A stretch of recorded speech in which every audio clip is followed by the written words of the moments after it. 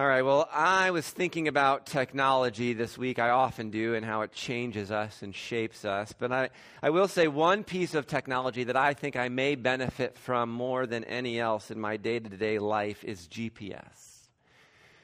Permit me, those younger high school folks of you, to do a little remembering back. But I remember being in high school and not having anything like GPS or an app that gets me exactly where I want to go, tells me where to go. So you used to have to call people to find out how to get to their house. And again, you didn't have speaker phones, so you had this thing that I know most people don't recognize, but you would lodge this corded thing between your ear and your shoulder and then write down what people are saying. And I even remember being in high school when people would come to our house. I felt almost mature, grown up, empowered when I could tell people how to get off the highway and find our house. That's how we got around. We used maps. I remember, really, believe it or not, my first experience of the internet primarily came my freshman year of college. I remember discovering MapQuest and writing down. I didn't have a printer all the time, so writing down directions on how to get. And I would write. I loved it. They would tell you the exact miles, so I'd always watch. I'm on this road for this many miles, and then I watch for the next turn. And then we end up with GPS on our phones, and I just marvel that I can go anywhere. I mean, every once in a while the app is wrong, but 95% of the time I just put in this place I've never been to before, and all of a sudden I can get there. So it's crazy. It's incredible. Even last year, some of you know, when I was on sabbatical, I went out west and we did a trip to Yellowstone and Glacier. Glacier National Park is one of my favorite places on the planet. But you don't really get a great signal out there, right? But I discovered you can download giant areas of a map on your phone through these apps. And so even if you don't have a phone signal, you still always have your GPS. And so we never got lost. I mean, it's just, I marvel at GPS. With GPS, you always know where you're at. But before GPS, and again, some of you might not know this, but others can remember, you always needed to locate yourself on the map. You needed that. I mean, maybe you've been to an amusement park or a mall. You know where you want to go. You can find the store or the ride you want to get to. But before you can get there, you've got to get to that you are here spot on the map so that you know how to get from here to there. And we're going to talk a little bit about locating yourself this morning. I think that's what we're going to hone in on the text. It's hard to know where to go unless you know where you are first. And we've been talking about how we want to be led to the cross of Jesus. We want to learn from Jesus how to live like Jesus. We want to head to Jesus. But we do need to be honest about where we are to begin with.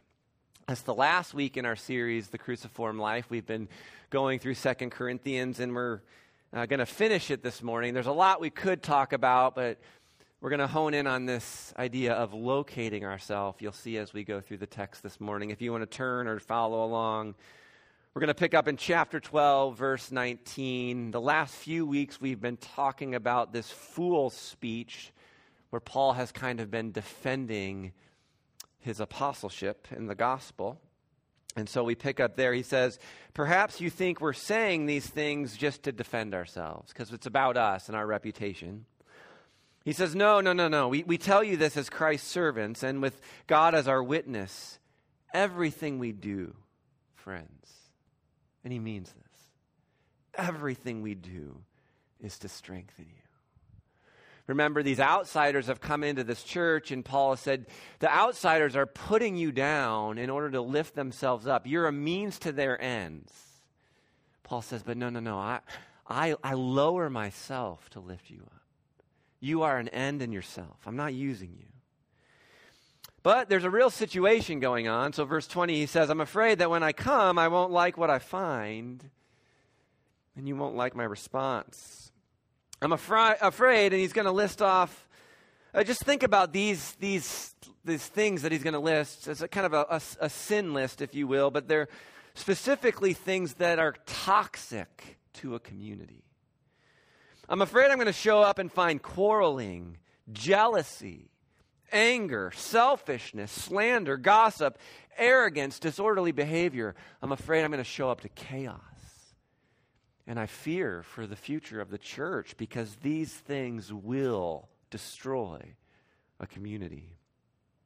Yes, I'm afraid that when I come again, God will humble me in your presence. I will be grieved by what I experience. I will be grieved because many of you still haven't given up your old sins. This is important too. I want to just keep in mind what Paul's saying here. You've not repented of your impurity, your sexual immorality, your eagerness for lustful pleasure. I mean, and what a list. I mean, you think about the world we live in right now. I mean, outside of the church, and maybe sometimes inside the church, though hopefully not as often, right? I mean, there's plenty of places where we can find quarreling, jealousy, anger, selfishness, slander, gossip, arrogance, disorderly behavior, impurity, sexual immorality, and eagerness for lustful pleasure. I mean, though the times are changing, not that much, right? And Paul's saying, man, this stuff's got to get cleaned up. And we've talked about it. And if you want more details on that last verse, just read 1 Corinthians. He's just referencing it here because he's already talked to them about this a lot. Chapter 13, verse 1, this is the third time I am coming to visit you. And as the scriptures say, the facts of every case must be established by the testimony of 2 or 3 witnesses. I've already warned you. Those who had been sinning when I was there, I've already warned those who had been sinning when I was there on my second visit. And now I again warn them and all others, just as I did before, that next time I'm not going to spare them. I care too much about you. If you don't clean things up, I'm going to have to clean it up when I get there. And I was reading through this and thinking, and maybe this will make more sense as we keep reading through it, but as a parent, this just resonated with me. And I ran this by Jay last night. Some of you are like, do you ask Jay before? I always ask him. Jay likes the attention, believe it or not. Believe it or not. But I said, is it okay if I say this, Jay? But I think it's true. When I get the angriest at Jay, and I get real anger, it's when we've talked about something several times, he's acknowledged that we've talked about it, and he has made some kind of comment that he agrees with Dad, and he's going to try to change. But then he does nothing to change. Oh, I get so mad. And I even had a conversation with him this week. I won't go into the details. I do have my lines, right? But I had a conversation with him this week, and I said, look, man, I'm trusting you, and I'm relying on you to operate with self-discipline. But if you can't, I'm going to do it for you because I care about you. And I really think that's what Paul is saying here.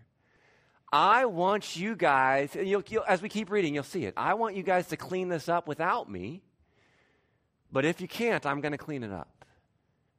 I've let it go on long enough, and I'm putting my foot down. Because this is really dangerous stuff you're playing with. Verse 3. I will give you all the proof you want that Christ speaks through me. And he's going to play with this idea. They've been testing him, and we've been talking about that for weeks. They've been testing him, and so he's going to flip it on them. I'll give you all the proof you want. Christ is not weak when he deals with you. He's powerful among you. Although he was crucified in weakness, he now lives by the power of God. We've been talking about that for weeks. We too are weak, just as Christ was. But when we deal with you, we will be alive with him and we'll have God's power. Again, if you want more weakness and power, listen to the podcast. Verse 5, here we are locating ourselves.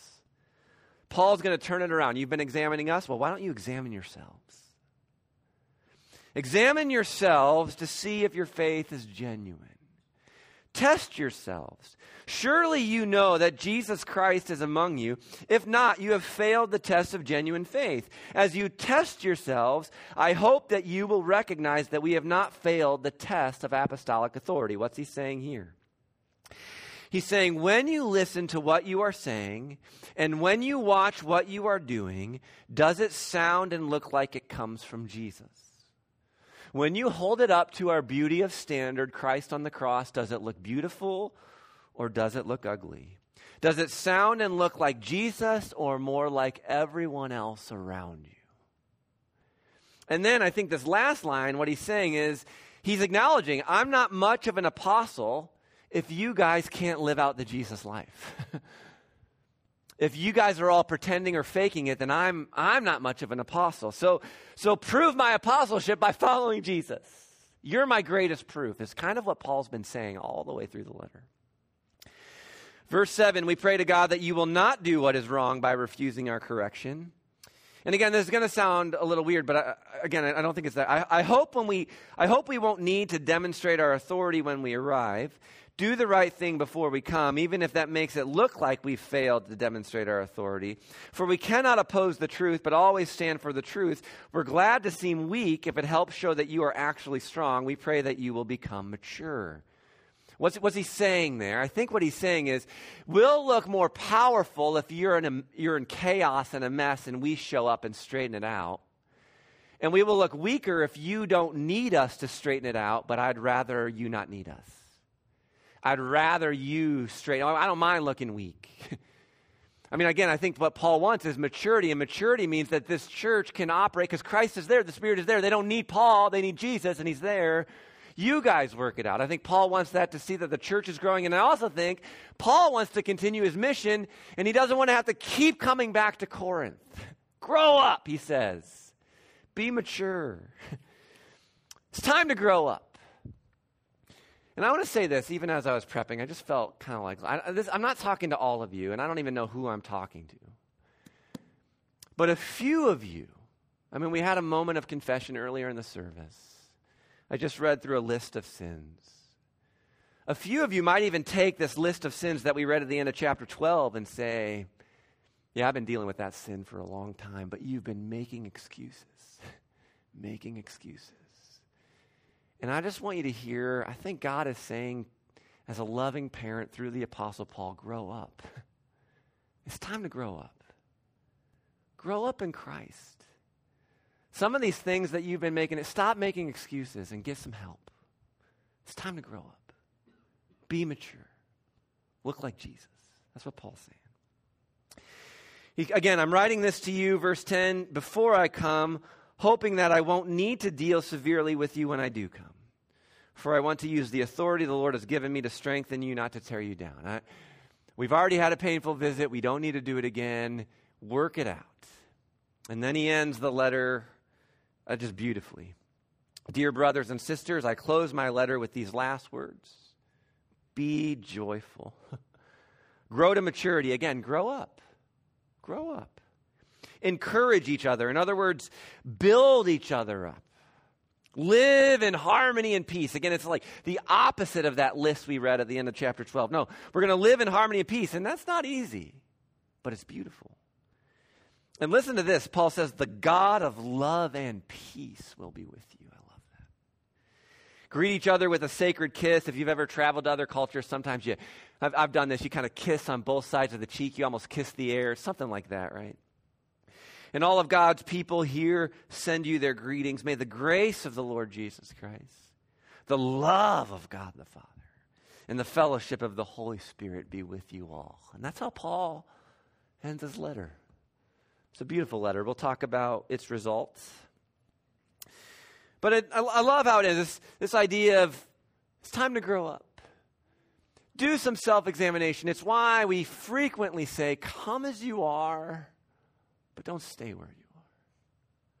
Look, don't try to clean. You can't clean yourself up. Don't try to clean yourself up before you come to church. Come with all your junk and all your dirt and all your... You come, but don't stay there. Grow up. Be mature. Grow in Christ. And Paul's kind of last plea, last exhortation to the church in Corinth is to do some self-examination. So that's what we're going to talk about. For centuries, people have extolled the virtue of self-examination. The ancient Socrates said, the unexamined life is not worth living. The great saint from our past, St. Augustine, wrote, "O God, let me know myself and let me know you." And the modern day poet Ice Cube said, you better check yourself before you wreck yourself. Or maybe you'd rather a Bible quote. In Psalm 139, David was keenly aware that although God knew everything about him, David didn't know everything about himself. So David wrote these very famous words, "Search me, O God, and know my heart. Try me and know my thoughts, and see if there be any grievous way in me, and then lead me and the everlasting way. Lord, show me me. Help me with this self-examination. Let me just ask you, church, when was the last time you spent 30 minutes reflecting on your life? 30 minutes. Maybe that sounds crazy. How about just 10 minutes? When was the last time you spent 10 minutes reflecting on your life, examining your actions, noticing your reactions to circumstances, and asking the question, why do I react that way? Paying attention to the stories that you tell yourself over and over, and where did those stories come from? And are they from God? When was the last time you paid attention to the amount of pain and shame that you were carrying with you when you got out of bed in the morning? When was the last time you paused to pay attention to where God was moving in your life? I mean, where you're going to see the most transformation is wherever God is moving in your life. When did you last pay attention to how you're using your time? How did I get this schedule? Did I come up with the schedule, or did I just fall into it? And I tell you frequently, you and I will never drift into the Jesus life. You have to be intentional to take up your cross. And sometimes we drift into modern day Babylon ways of thinking. When was the last time you stepped back and examined your priorities and your values and said, are these really of you, God? Or have I picked these up in other places? Let me give you an example of what I mean. I've read from this book one other time. It's by Tish Harrison Warren. I just think she's a good storyteller. And I think rather than try to give you like a step-by-step way of doing this, let me just give you one example she gives. As she's telling a story from her life, it's just a 15-minute moment of her life, but she can only tell it this way because she's done some self-examination. I think you'll like it. She says, I have a plan for my morning. I plan to run by the store to pick up a side for dinner and some dish soap and then head to a meeting. So after I brush my teeth and help my husband, Jonathan, get the kids off to their activities, I get dressed quickly and I eat breakfast. I throw on my favorite corduroy coat, hoist my computer bag over my shoulder, and I head toward the door. I go to grab the car keys on the entry table that we bought for the express purpose of having a spot for keys.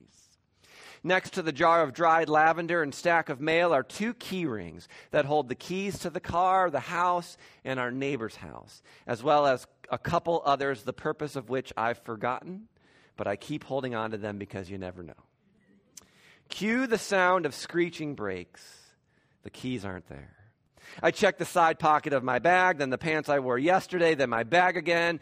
I start to panic a little. I take off my coat. I walk into my kitchen and I look on the counter. I've lost my keys. With them goes all sense of perspective. With them goes my plan. With them goes my cool. These instruments that I use for security and freedom to lock out bad guys and get where I need to go have suddenly become a means of imprisonment.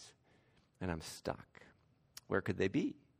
I go through my stages of searching for lost objects. Stage 1, logic. I retrace my steps. I look in the places that make sense. I breathe. I try to remain calm and rational. This is not that big of a deal. They'll turn up. Stage 2, self-condemnation. As I make my way through each room, scanning shelves and surfaces, I begin to self-flagellate under my breath. I'm such an idiot. Where did I put those keys? Why am I such an idiot? Stage 3, vexation. I get frustrated. Each second that passes leaves me slightly angrier. I switch back and forth between blaming myself and blaming others. My kids, they probably played with them and lost them. Did Jonathan take them? I text him. No help there. God must know where my keys are. Why isn't he helping me here? I'm having a mild theological crisis over a 2-inch piece of metal. Stage 4, desperation. I start looking everywhere, even places that don't make sense. I'm rummaging through random drawers and looking under beds, checking the pants pockets that I've already checked 3 times, grumbling. I check the time. It's been 9 minutes. Stage 5, last ditch. I stop and pray. Okay, breathe, I tell myself. I'm being ridiculous. I'm overreacting. Calm down. I quickly ask God for a restoration of perspective. Stage 6, despair. I give up. I plop on the couch. I'll never find my keys. The cause is hopeless. I'm hopeless. I will be trapped here until the end of time or until we shell out the money to replace them. Everything is worthless. The morning is ruined. Stupid keys, stupid me, stupid planet, stupid universe. Some of you are relating, I think. Then, a bit ashamed and guilty about my overreaction, I pull myself together and, beginning at step 1, repeat the cycle. 7 minutes later, I find my keys under the couch. I have no idea how they got there. I yelp to no one in particular. Found them, cue the Hallelujah chorus. I will quickly move on out the driveway, skip the grocery store, and head straight to the meeting. My lost keys ended up being a hiccup in the day, no big deal. A tiny, forgettable 15 minutes. But, she says, it was also the apocalypse. And listen to what she means. Apocalypse literally means an unveiling or uncovering.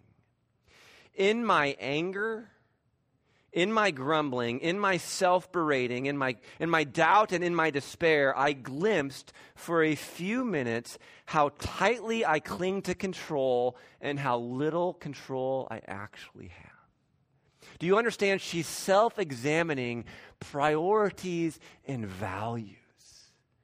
And she says, in the absence of control, feeling stuck and stressed, those parts of me that I prefer to keep hidden were momentarily unveiled. It's a great story of self-examination from a seemingly insignificant 15 minutes, right? It's a good story. So what I want to try to do, because we care about discipleship, I want to take a little bit more time because I don't know how many of us pause to do self-examining. So let me try to meet you wherever you are this morning. Maybe you're like, I'm not doing that. I don't know how to do that. Let me first offer you what some people call a spiritual discipline of slowing. This is from John Mark Comer's book, The Ruthless Elimination of Hurry. One of you actually read this and gave this book to me. And near the end, he says this: Jesus lived in a village in the first century, not a city in the 21st. Jesus didn't drive a car or field text messages, and a late night run to Taco Bell wasn't an option. And what I'm going to write about next are modern practices based on my attempt at following Jesus while living in a city, raising a family, and having a smartphone, and having constant Wi-Fi access. Could it be that we need a few creatively new spiritual disciplines to survive the modern world? Some counter habits to wage war against what some people are calling hyper-living. And he talks about the spiritual discipline of slowing, cultivating patience by deliberately choosing to place ourselves in positions where we simply have to wait. I want to start here because some of you, the thought of just sitting in your living room and turning off all the noise and doing some self-examination is super intimidating. So if that's where you're at, let me just give you some creative ideas to practice this discipline of slowing. And I do think if you put yourself in some of these situations and step out of the story of hyper-living, you will begin to naturally do a little bit of self-examination. So what does he say? Well, first he says, try driving the speed limit. Not below the speed limit, that's annoying and everyone will hate you, but drive the actual speed limit. Then he says, and no offense to anyone, this is what he says, get into the slow lane. Just rock it with grandma in the Oldsmobile or the semi hauling Walmart contraband. He says, come to a full stop at stop signs. Don't text and drive. Show up 10 minutes to a meeting, but don't pull out your phone. Leave it tucked away. And then the last one I'll read, I'm just trying to get you thinking, but this was my favorite. He says, get in the longest checkout line at the grocery store. He says, I know you're hating me right now. In an efficiency-obsessed culture, why would we do that? That is literally wasting time on purpose. He says, well, here's why I do it. Listen to this. It's a way to slow down my life and deal with the hurry in my soul. It gives me a few minutes to come off the drug of speed, to pray, and listen, to take an inventory of my emotional and spiritual vitals. That's self-examination in the longest line in the grocery store. And he says, here's the deeper motivation. It's wise to regularly deny ourselves from getting what we want, whether through a practice as intense as fasting or as minor as picking the longest checkout line. That way, when somebody else denies us from getting what we want, we don't respond with anger. We're already acclimated. We don't have to get our way to be happy. Let me translate that in light of our text. That's called growing up. That's called growing up. You know, I don't get my way, and I'm still okay. Every parent in the room knows you said that to your kids before. You don't always get it's called growing up. Grow up. Grow up. That's what Paul says. Be mature.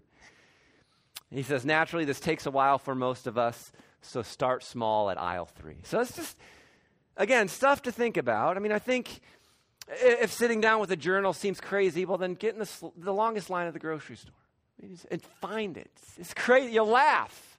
You and your Heavenly Father, you're like, I can't believe I'm doing this, God. Everyone's that line, there's only one person.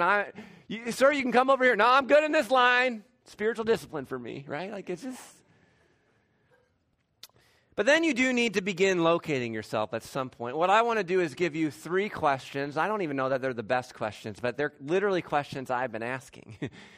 So 3 questions, big picture questions to begin to locate yourself. I told you a couple weekends ago, Jay was out of town on a school trip, and so Kami and I kind of had an extended weekend of dating, a little bit more time together, a little bit more margin. And at some point during the weekend, as we were just trying to catch up. We've been married 19 years. We've been through a lot together. And I wanted to locate her and locate myself. I wanted to, I mean, you may enjoy answering. I wanted to answer these questions with Kami. Find a friend and answer. And I wanted to hear what she was going to say. And my sister was actually in town last week. And I asked my sister because I wanted to know, how's she doing? So here are the questions. Question 1, super simple. It'll begin to help locate yourself. As you look at your big picture of your life, September 2023, what are you grateful for? Like, force yourself to answer, what are you grateful for? It's a good place to start. Or you could say, what in your life is giving you life? What is refreshing your soul, restoring your soul? Remember, there's a difference between relaxing and restoring. What's restoring your soul? Or where's God at work, right? But the question I ask is, what are you grateful for? Start there. Question 1. Just place yourself on the big map. In this season of your life, what are you grateful for? The second question then I asked, and I don't mean this as a consumer, I mean this as a human being made in the image of God, given God-given desires. What do you want more of? What do you want more of? Relationships, love, attention, opportunities, I don't know, growth. What do you want more of? Or maybe you're in a season where that's not strong enough. What do you need more of? But be honest with yourself. September 2020, what do you want more of? What do you need more of? Take inventory. Do some self-examination. Is there something not good in your life that is draining life out of you? So what do you need more of to fill your cup? Right? Because Psalm 23 tells us the good shepherd wants your cup to be overflowing. God is limitlessly generous. What do you want more of? And then the last question, because I think sometimes this is really important. What are you grateful for? What do you want more of? If you look at where you are in life right now, what surprises you? Expectations play a greater role in our lives than you and I tend to be aware of. What did you expect would be in your life right now that's not?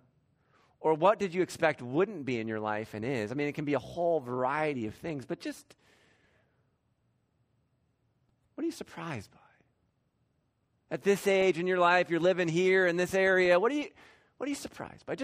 But that'll begin to locate you on the map.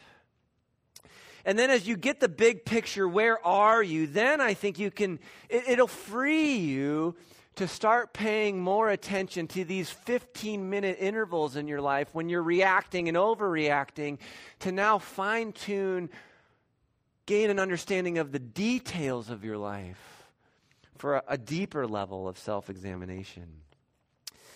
Again, just along this line of thinking, later in the chapter, as Tish is reflecting on this is what she said.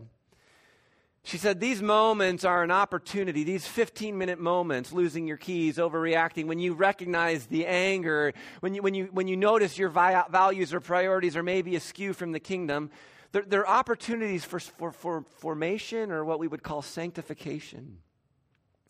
Underneath these overreactions and aggravations lie true fears.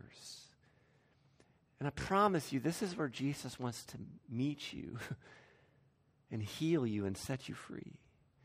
She says, my lost keys reveal my anxiety that I won't be able to do what I need to do to take care of myself and those around me.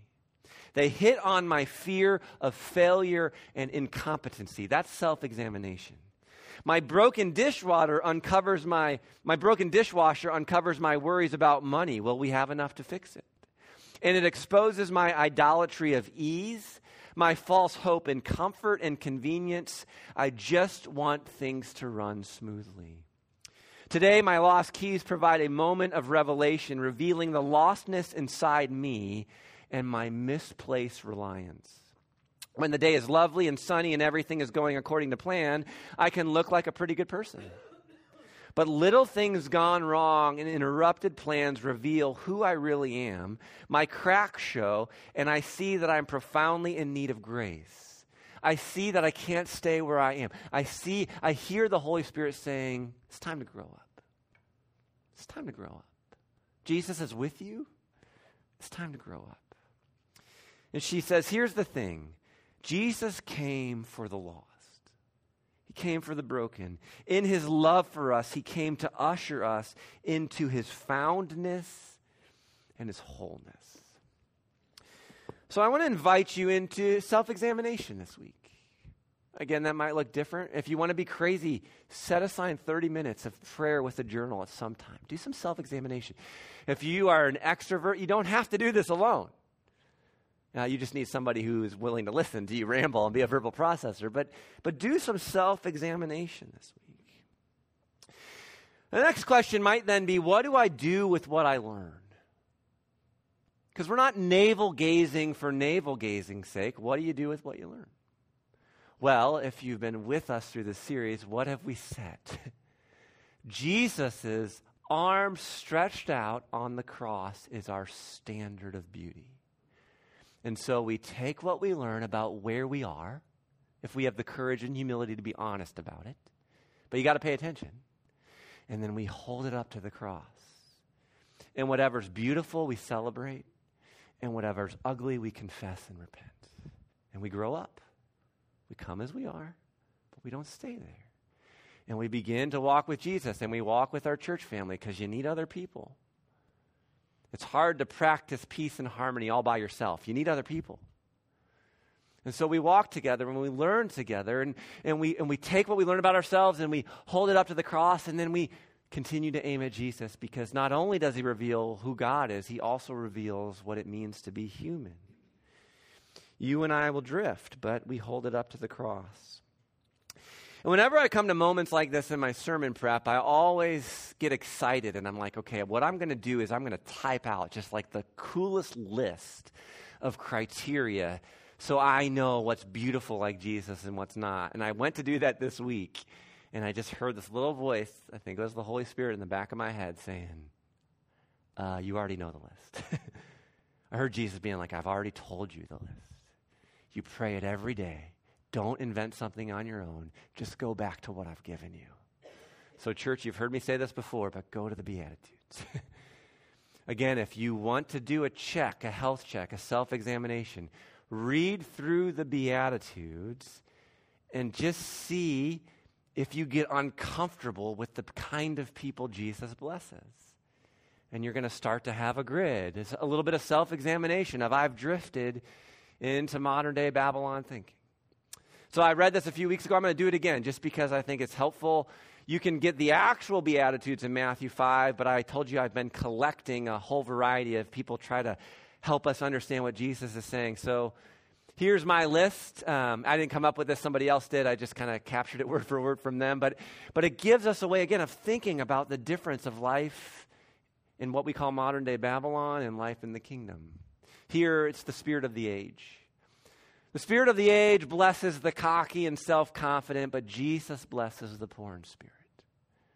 Just be examining your day, your values, your priorities. The spirit of the age blesses those who are shallow and thus happy all the time, but Jesus blesses those who have the capacity to mourn deeply. The spirit of the age blesses the power-hungry who want to run the world, but Jesus blesses the meek who are willing to trust God. The spirit of the age blesses the privileged protectors, but Jesus blesses the justice seekers. The spirit of the age blesses those who think justice is retribution and revenge. Jesus blesses the merciful instead. The spirit of the age blesses the clever ones who come up with the best schemes. Jesus blesses the pure-hearted who have no schemes. Again, we don't use people for our own ends. We value people in and of themselves. And finally, the spirit of the age blesses those who are great at waging war. I kept coming back to this one as I was reading 1 Corinthians chapter 12. the last few verses that we started with this morning. Spirit of the age blesses those who are great at waging war. Jesus blesses those who have the patience to work for peace. I want you to hold on to that. Does he? Does he really do that? And then the spirit of the age blesses those who fight for might, right? Push others down to build themselves up. Jesus blesses those who suffer for what is right. So I want to ask the question, does Jesus really do this? Does he bless those who have the patience to work for peace? Paul was very patient as he was working for peace. War was waging in Corinth. I mean, Paul literally says that some haven't repented, but he refuses to give in or give up or just think that they won't. Paul is not a cynic. He's a hopeful man. So does it work? Does the church in Corinth wake up before Paul gets there or not? Well, on one level, we don't really know, right? But we kind of know. I actually think we do know. I don't think we would have 2 Corinthians if it hadn't done anything. If you ever study how we got our New Testament, one of the major things was they went to all the churches operating in the areas, and what were they using? What gospels were they using? What letters from Paul were they using as they gathered to worship Jesus? 2 Corinthians was one of them. The Corinthians had shared this letter with other churches. You could imagine churches gathering. Corinth used to be this way. God was at work. Look what Paul told them. Now they're different. Now they're beautiful. You got to read this. And copied it down, pass it to another church. Guess what Paul told them in Corinth? We got to learn this. Learn about the weakness of the cross, the power of Christ resurrected. I think the reason we have the letter is because it worked. But I also think it worked because Paul says, he hints at it in Romans 15. Romans 15, verse 25. If you were with us earlier in the series, Paul had talked about this collection. It was one of the reasons he was writing. He says, before I come, I must go to Jerusalem to take a gift to the believers there, right? That was that collection. For you see, the believers in Macedonia and Achaia, that would be our church in Corinth, have eagerly taken up an offering for the poor among the believers in Jerusalem. They were glad to do this because they feel they owe a real debt to them, since the Gentiles receive the spiritual blessings of the good news from the believers in Jerusalem. They feel the least they can do in return is to help them financially. I think it worked. I think it worked. Paul was patient, but I don't think he had to show up and be severe. I think they had already repented. They've grown up, and you and I can too, because that's what our God is inviting us into. So I'm going to invite you to bow your heads and pray as we continue in our worship. Jesus, we are so grateful for the invitation to come as we are. We're not perfect, but we don't want to. I mean, if we're honest, some of us do. We do kind of want to stay where we are because we're afraid to change. We're afraid to be honest about the junk in our life, or or we don't know how to be different. But then again, when we reflect upon you on the cross and your sacrificial love, we want to be different. We want to be other. We don't want to stay where we are. We want to grow up. We want to be mature. We want to live into the trueness of what it means to be human. And so Jesus, change us. Be gentle with us. We trust that you'll be patient with us, but also be powerful. And help us be the men and women you are calling us to be. In your name we pray. Amen.